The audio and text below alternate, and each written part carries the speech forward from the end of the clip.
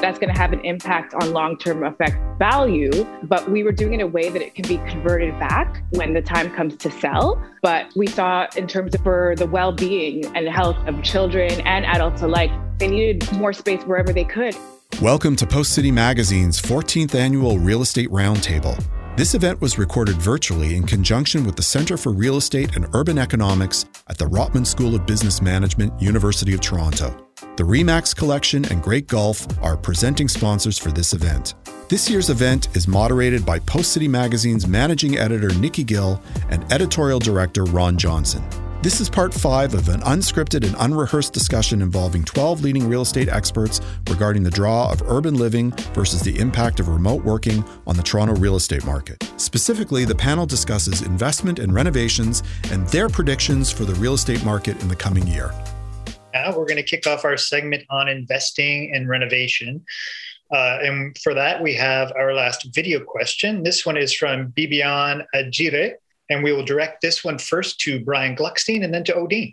Hi, my name is Bibian Aguirre. I am the Assistant Director of Recruitment and Admissions for the Executive MBA program here at the University of Toronto. My question is for the builders, the designers, and the real estate agents in the panel. For those who live in the city and who want to remain in the city and who own a property, what kind of recommendations would you give them in terms of renovations or improvements to their properties in order to gain value? And the question that I'm asking is in the context of COVID and the need perhaps for more space because people are working remotely. What trends are you seeing? What are those trends are here to stay? If someone has a semi in Midtown Toronto and they want to gain value for the property, what would you recommend they do? Thank you. Yeah, so the renovation market is one of those industries, of course, that during COVID just completely skyrocketed. Of course, we were deemed essential. And what we saw in terms of trends, in terms of renovations, were, of course, adding offices or even just workspaces, because not everyone has an extra room to allocate to an office space. But we were jamming workspaces in corridors and just really anywhere where, we could really put homework stations for the kids, because that was important, with working or doing school from home. And then we were also converting garages. So, of course, that's going to have an impact on long-term effect value, but we were doing it in a way that it can be converted back when the time comes to sell. But we saw in terms of for the well-being and health and well-being of children and adults alike, they needed more space wherever they could. And so a lot of the times, garages were that space where we could create like a dance studio for somebody, or just really even just like a fitness area or a gym. And then, of course, we were finishing quite a few basements because people really were just getting tired of staring at the home, being essentially trapped at home. And then people were very adamant on doing and making improvements. So in terms of for value adds, of course, there's offices, finishing basements, and converting garages. Okay, Brian? Well, I think that buying is a very emotional thing. And I would not renovate a house to add value based on what we've been through for the last year. I think purchasers, if you want to increase value, purchasers are very emotional. They want to see something that wows them, that's beautiful. They'll accommodate fitting a desk in a bedroom if they have to in the future, if they love the space. So it really is about the aesthetics of the house. It is the kitchen. It is the bathrooms. It is the flooring. It is staging the house so that it is, feels open and beautiful and looks like a model. That's how you add value to these houses. If someone falls in love with the house, they'll accommodate themselves within it, whatever way they have to. But I think it's that initial thing. That's why we do model suites, and they sell quickly. We've done projects where the buildings have been, selling okay. And then you do a model suite that's aspirational and looks fantastic and everybody wants it because there's an emotional connection. I want to live there.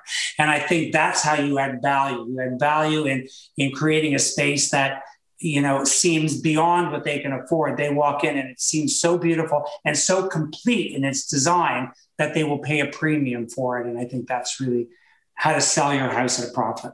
All right. And Sangeeta, would you like to respond to this question? I know you've had some home building stories. Well, the last time we saw each other, I was convinced to buy a house. It's all your fault, everybody. Essentially, what happened was I was in the midst of building a new house and we put our house on sale, and the traffic was slow because of COVID, just the whole element of trying to get people into the house to see the house. And there was some truth to the idea that there was one family that was of 15 people that were coming into this house to see if they can live together. And there were teenagers and it was a process. And it took a good 5 months before we actually sold our house. And then trying to build a house and getting permits was a disaster. Everything was slow. Everything was taking a lot of time. But good news is that we are finally starting to build our foundation and get into it. But it's not easy to do it at a time like this. For my own recommendation, I would say wait until all of this is over so you have more control over it. But, there are periods where workers couldn't come, and it's been a headache, guys. It's been a headache. So I'm trying to get through it right now, but I am building our dream home, and let's see if it's going to be still a dream at the end of this year. Okay, we'll move on to our next question. All right. So we're going to move into our last two questions now. The first one being, where would you say is the best place to invest in real estate now? And how do you gauge value given that there are so many moving parts? And we're going to start with Brad. Yeah, that's a tough question. I mean, I think Hamilton has some tremendous value in that it's kind of the most cosmopolitan city closest to Toronto. And every week we're seeing big change there. And I think the value is still quite excellent in Hamilton. Toronto is my favorite city in the world. And I think that we have a really great future here, and we have a lot of problems, but we'll probably dig into most of them. I think that if you were looking in Toronto, I'd look east into Scarborough for tremendous value still. But I also think downtown's good value. Listen, at $1,300 or $1,400 a square foot for a small apartment, it might seem like a high price, but we're still able to find tenants for those properties pre-COVID rents and show a positive return for people with 30% down in year one. And that's hard to do in any other city as dynamic as Toronto. So I like all of it. I'm very positive on London, Ontario, and cities like the Tri-Cities, Kingston, Niagara Falls. It's all amazing. You can't go wrong in Southern Ontario. Okay, we'll go to Barry and then Tim. That's the short answer is call me tonight and I'll give you the address. But I'd be a little bit of a statistician and look at the areas that came down the most as a result of the COVID event. It's neighborhood by neighborhood.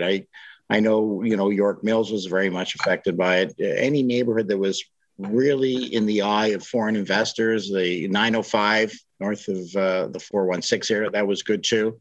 So I think if you just be a little statistician, ask for the results, maybe from your real estate agent, you'll find out that those areas will probably be the first ones to recover. I do agree with Brad about condo market. I think it's just going to flare right up if you can afford to, if it's your lifestyle to live in that size. That's it.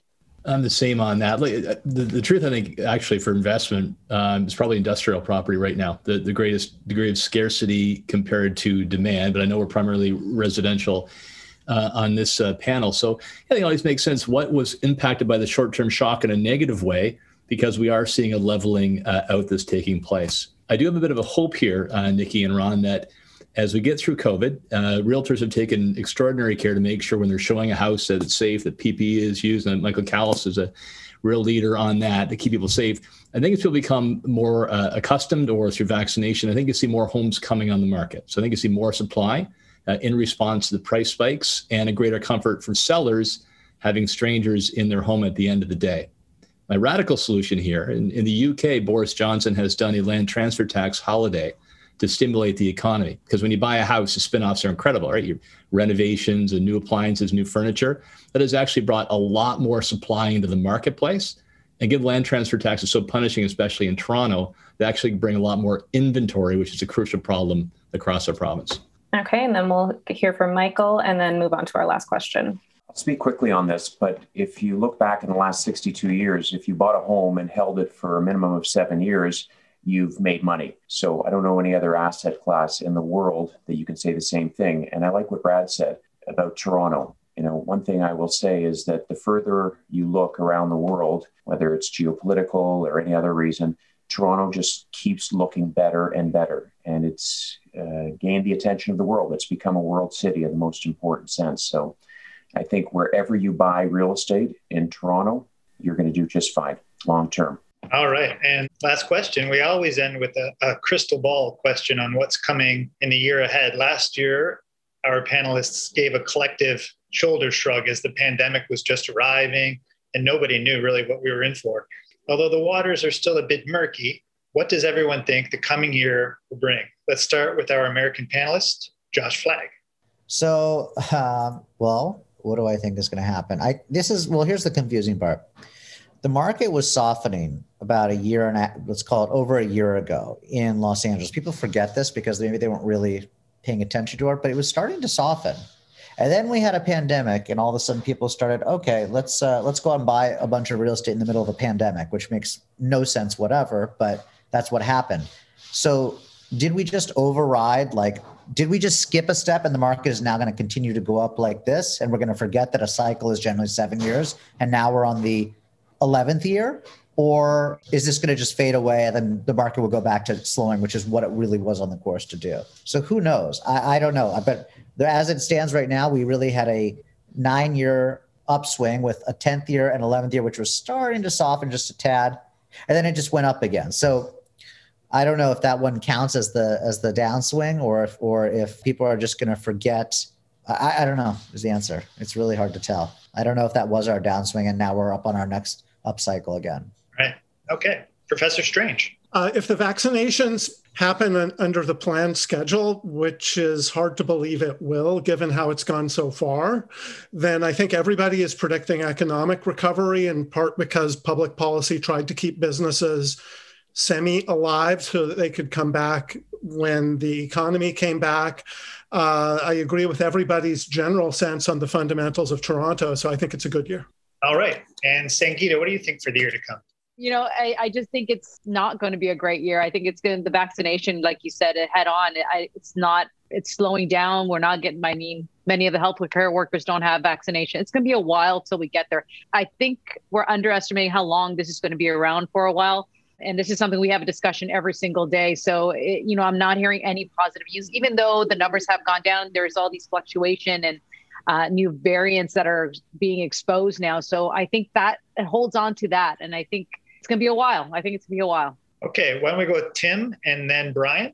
Nothing beats a place to call home. And COVID has caused the two biggest subjects we ever talk about as Canadians, the weather and real estate, to see real estate take the lead. So I'm very optimistic. A residential investment is a great long-term investment. I think we're going to see more focus on bidding wars, on affordability issues that will put pressure on the province and the city. I hope that all those in government resist interfering in the market with new taxes or trying to slow it down. They should focus instead on stimulating supply, getting more inventory in the marketplace. Okay, Brian. Well, I think once we get everyone vaccinated and we get everything back, which maybe not 6 months, but maybe a year from now, people have a very short-term memory of pain. I think they will be back to their life and they'll be excited and accelerated to get on with life. So I think it's going to be a very good year in 2021. Not sure about the rest of 2022. Maybe a little rocky in 2021, but 2022, I think people will be so excited to get back to life that it's full steam ahead. All right. So we'll go to Barry next, then Michelle and Odine. I think every segment of real estate is going to appreciate. I think luxury is going to go through the roof. The rich can address this COVID issue greater than the people who are not as fortunate, find larger land, larger houses. But look, money is cheap. There's a lot of money in savings. People have saved so much money by being at home, and they're going to spend. And as we, become more vaccinated, I think there's going to be that mind shift, that existed 2 years ago, where the baby boomers were selling off their mansions and choosing size over location. I want to be downtown, as Jennifer said, the walkabout, the restaurants. I don't need this big house anymore. And all of a sudden, many of my clients that I moved into these condos want back their luxury homes. Well, I'm now seeing the shift starting again, that we do want that downtown lifestyle. So I think that whole mental shift is just around the corner. And as Brian says, people will quickly forget. We may not shake hands for a couple of years, but everything else is going to come back on stream. I think it's going to be a strange year. I think that this year is going to look the same way that, GameStop looked in the financial markets, things that we never thought would happen. I think all of us a year ago would not have anticipated rental prices where they were, would not have anticipated high-end prices where they were. And I think there is this point on offices. I think, they will certainly come back, but maybe not at the capacity they were before. And so I think we're going to see behavior largely in these markets that we have never seen before, and we don't have models and explanations for. So it's going to be a strange one. Yeah, I agree largely with Michelle. I think it's going to be another unprecedented year in terms of growth in the real estate market. I think we're going to continue to see like a frenetic spring market that's already really begun. And unfortunately, I think we're going to be seeing a larger gap between the rich and the poor. So it's quite unfortunate, but I do think that the wealth gap is going to continue to grow in 2021 and likely beyond. Okay, let's go to Michael and then Brad. I'm very bullish on Toronto and Canada. Some don't realize that in Canada, we set the all-time record in unit sales, and we're already ahead for this year. Toronto had the third best year in the history, and prices are at an all-time high. If you look at January of 20, when we were discussing those stats last year, people were concerned because it started at a screaming pace. January of 2021 is 37% higher in unit sales than last January. So I think we're going to be setting new records for this year in price and unit sales. Okay, Brad. With respect to COVID, I think the fat lady's walking up to the stage. I think that we are, from a real estate standpoint, we're going to have a very, very strong year. We will see price increases. We're going to see shortages. The fundamentals of Toronto real estate are that we can build 20,000 high-rise homes in the GTA, and we have a demand for 35,000. There will be a shortage as far as I can see. Most of the trades are shrinking in size, not growing in size. We're having a hard time getting bricklayers and concrete formers and carpenters and drywallers. It's a disaster. It's just going to make everything more expensive. From the standpoint of the economy, I think, I'm an optimist feeling that we will go back largely to normal. And there will be some things that, we will probably lose paper money, and, there might be some, mask wearing here and there. And I think, it's possible that businesses will change some of their models largely to suit them rather than their workers. But all in all, I feel quite optimistic about 2021 and beyond. All right, that's great. Now we'll finish up with Jennifer and then Benjamin. So I'm really bullish on Toronto over the long haul as well. And I'm hopeful that by the end of 2021, we're all vaccinated. The kids are back in summer camp this summer. And inevitably, I suspect that there'll be many people who have not been moving around during this period because they were concerned about safety, who, there'll be some of that pent up demand, a little bit like what we saw in the late spring of this year. So that will likely happen. People that are sitting tight are going to start to move and get on with their plans, get on with their living because they have the vaccine. But I think there's another real opportunity here. We've talked a little bit about how there's been a bit of a stepping away from downtown Toronto because the good stuff of urban living hasn't been there. I don't think it would be a bad thing if the city had to work a little harder to build the urban narrative around the good living and the urban life and to focus on some of the gaps in infrastructure. We've just been building a lot of condos downtown. We need schools, we need parks, we need walkable streets, we need pedestrian streets. We need a cycling network that is consistent with a city of our scale. We don't have that. Montreal is way ahead of us. I'm hoping that in the competition to attract people back into urban living, that we'll deliver on some of those great urban assets that make urban living worthwhile. On the flip side, I think there's a phenomenal opportunity for mid-sized cities.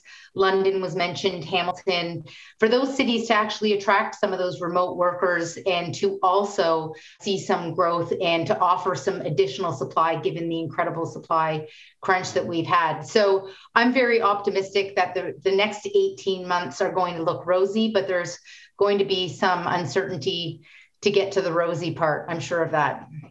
All right, Benjamin, final word. Yes, I think that the year will be relatively strong, but depends where you start the year in terms of activity, because we are now in a double dip recession. The economy is shrinking as we talk by about 1-2%. That's a given. That's the winter. The spring will be a transition period, maybe 1-2% GDP growth if we are lucky. Then we'll have the second half of the year. We'll have the summer.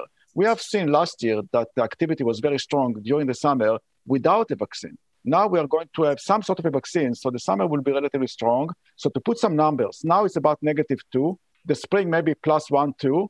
And then the second half of the year, we are talking about 5, 6, 7% GDP growth. That's what we're talking about. Why? 3 reasons. One, the damage of COVID is very deep, but also very narrow. Namely, if you feel the pain, you feel it very strongly. But it's very narrow in terms of the number of industries that are impacted relative to any other recession, which means that when we get to the other side of this madness, it won't take much to see a rebound. That's one thing. The other, all the damage is in the service sector. And that's the bad news. The good news is that a service business can recover very quickly. It's much easier to start a new restaurant than to establish a new manufacturing facility. So it will be very speedy in the recovery. And the number 3 factor, the most important one, is cash. We are sitting on $100 billion of excess cash, looking for direction, waiting for direction. And the finance minister is asking us, how can we convince those people to spend that cash? And I said, provide the vaccine and get out of the way. They don't need any motivation. They are motivated enough. Believe me, they are dying to go to a restaurant, but they are not willing to die doing so. So they are waiting. That money will be unleashed into the economy. Another reason why I believe that the second half into 2022 will be relatively strong. So that's the story. We're going to have a relatively strong second half, or maybe fourth quarter, depends on the vaccination, but the direction is very strong. And I believe that the housing market will be part of this trajectory, with the condo market actually rebounding the fastest, given some resistance price level in the low-rise segment of the market. All right. Thank you very much. That's all we have time for today. Remember to look out for this roundtable discussion in podcast form, available for download on iTunes and trnto.com, and as the April cover story in Post City Magazines. On behalf of Post City Magazines, along with Rotman, I'd like to thank our panelists for their insight this evening, as well as we would like to thank our sponsors of Remax Collection and Great Gulf, who continue to show their support and dedication to education and promoting the business and profession of real estate. Have a great night, everyone. Thank you for listening to Part 5 of Post City Magazine's Real Estate Roundtable on Real Estate, brought to you by Remax Collection and Great Gulf.